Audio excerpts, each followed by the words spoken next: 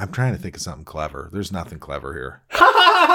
We've got superpowers. Isn't it fun? We're children. It's superpowers. Welcome to another episode of Bored and Annoyed. You know, that is kind of interesting. Like, the movie is basically making fun of us for still being children in our 30s who are watching this movie. We're still superhero fans, even though we're in our 30s.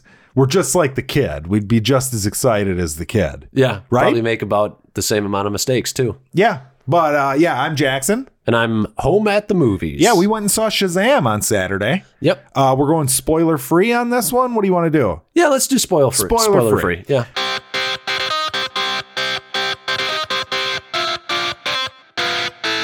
Bored and Annoyed. So, Shazam, the story of it's big with superhero. Yep. Billy Batson. Yes. What'd you think?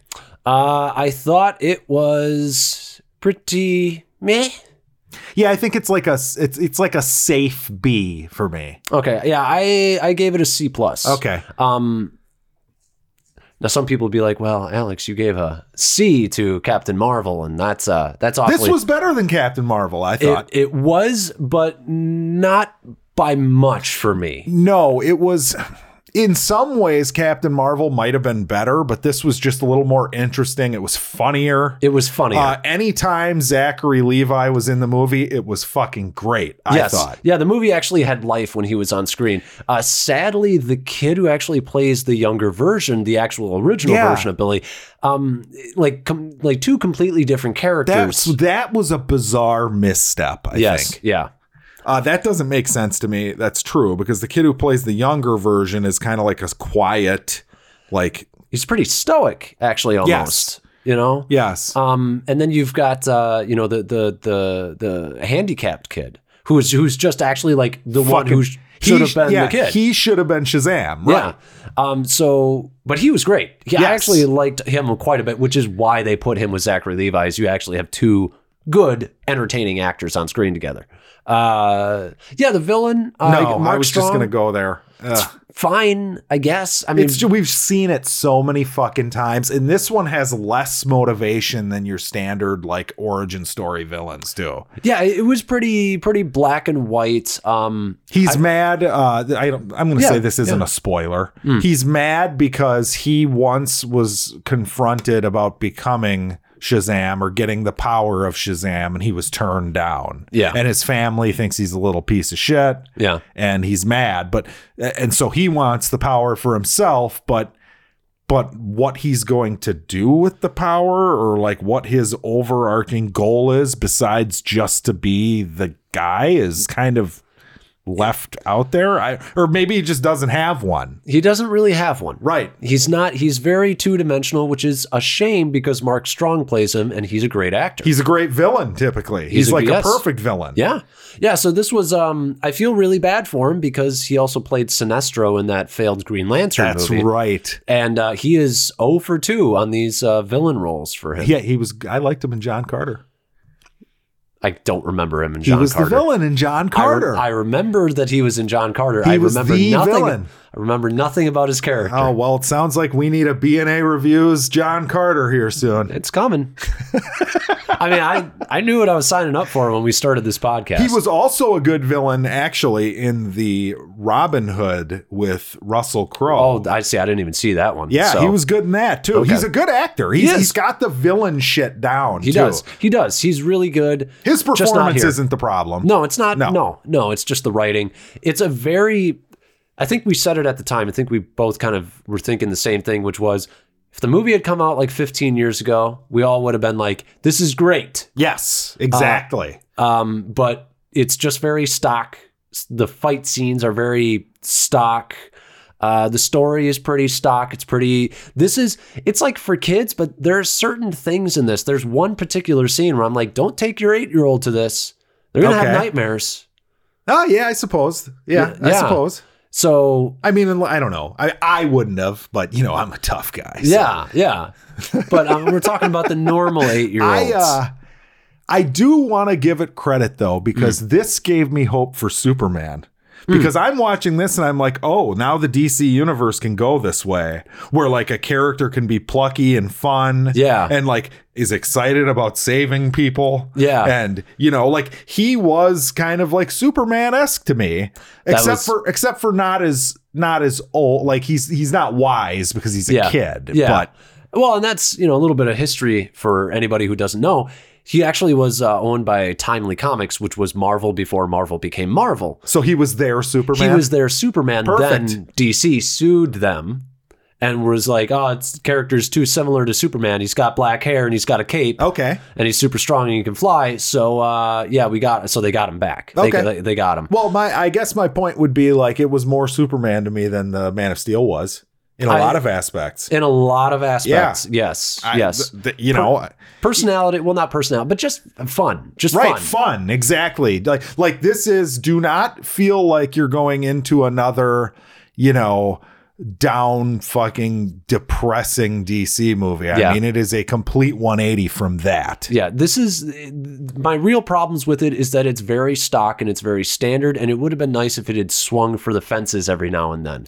Yeah, I kind of get why it didn't though, because it's trying to almost feel like one of those like 1940s, like old superhero, like back to the basics type shit. There was something that I really truly like kind of didn't like at the beginning, which was like the house that they're in, the family, the Foster family. Yep. Really, really poorly lit everywhere, and I'm like, where do you live that you have a bathroom that has like one light that creates this harsh light? Like bathrooms normally have a bunch of lights because it's the bathroom. I don't know. It was just kind of one of those things where I was like, set design is a bit much on this movie. It felt like it kind of was lit like an old Pizza Hut. I don't know if you remember that, but you used to go into Pizza Hut and it was like that dark wooden kind of feel. Yeah.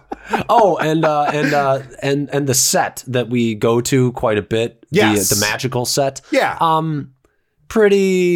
Pretty TV show level kind of work. I think that was purposeful though. It almost had like an old like Flash Gordon feel to it. It did have a Flash Gordon feel. And even the costume of the character is like very, you know, like it's silly. I'm not in love with the costume. I liked it, but I thought it was fun. For the movie it's trying to be, it fits well enough. It does. That's just kind of me just saying like, you know, could have been better. There is some really fun stuff in there too, like the little montage they do with like him trying to figure out what his powers are, and like he's got the buddy who kind of tries to help him. Like we said, everything with Zachary Levi works. It did. Aces. He was great, wasn't he? He was. He's got some charisma. This is a star-turning role for him, I think. I think this is something that's going to catapult his career. I hope so.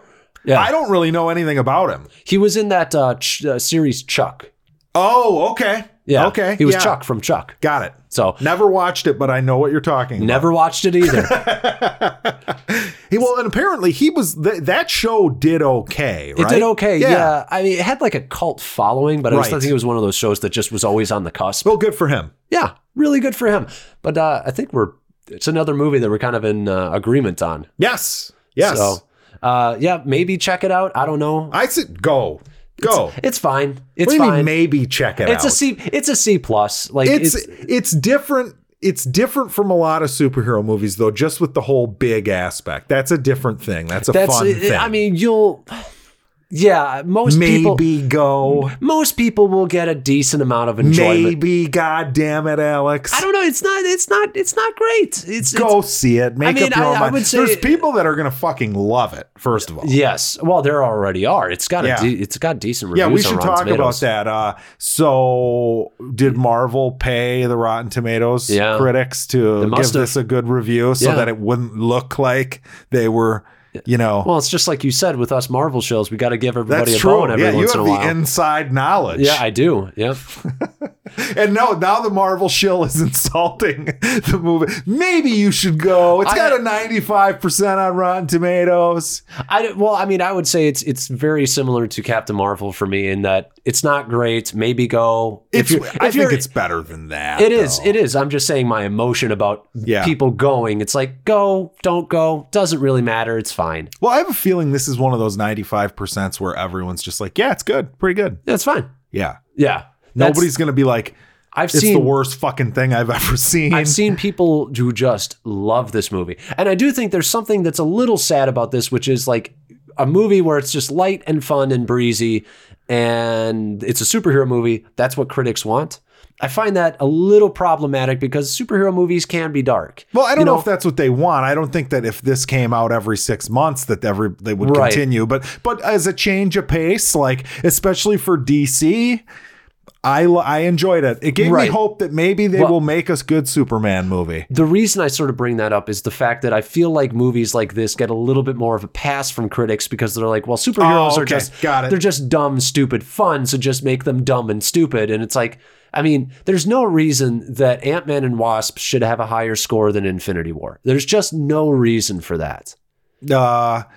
It's a mess, man. Yeah, it's a mess. Yeah, fuck. It's too long. Yeah, I'm just saying it kind of fits into that realm for me. You know, I gotcha.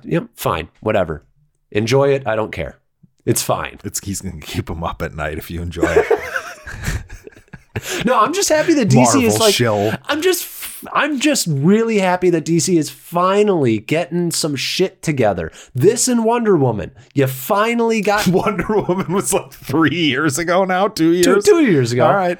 Don't forget Aquaman. Yeah, fuck that. This was light years better than Aquaman. It was, and if you liked Aquaman, it won't get close to Aquaman's box office either. I don't think so. Not even close. But yeah, I think that's the end of the episode. Yeah, that's enough of Shazam for me.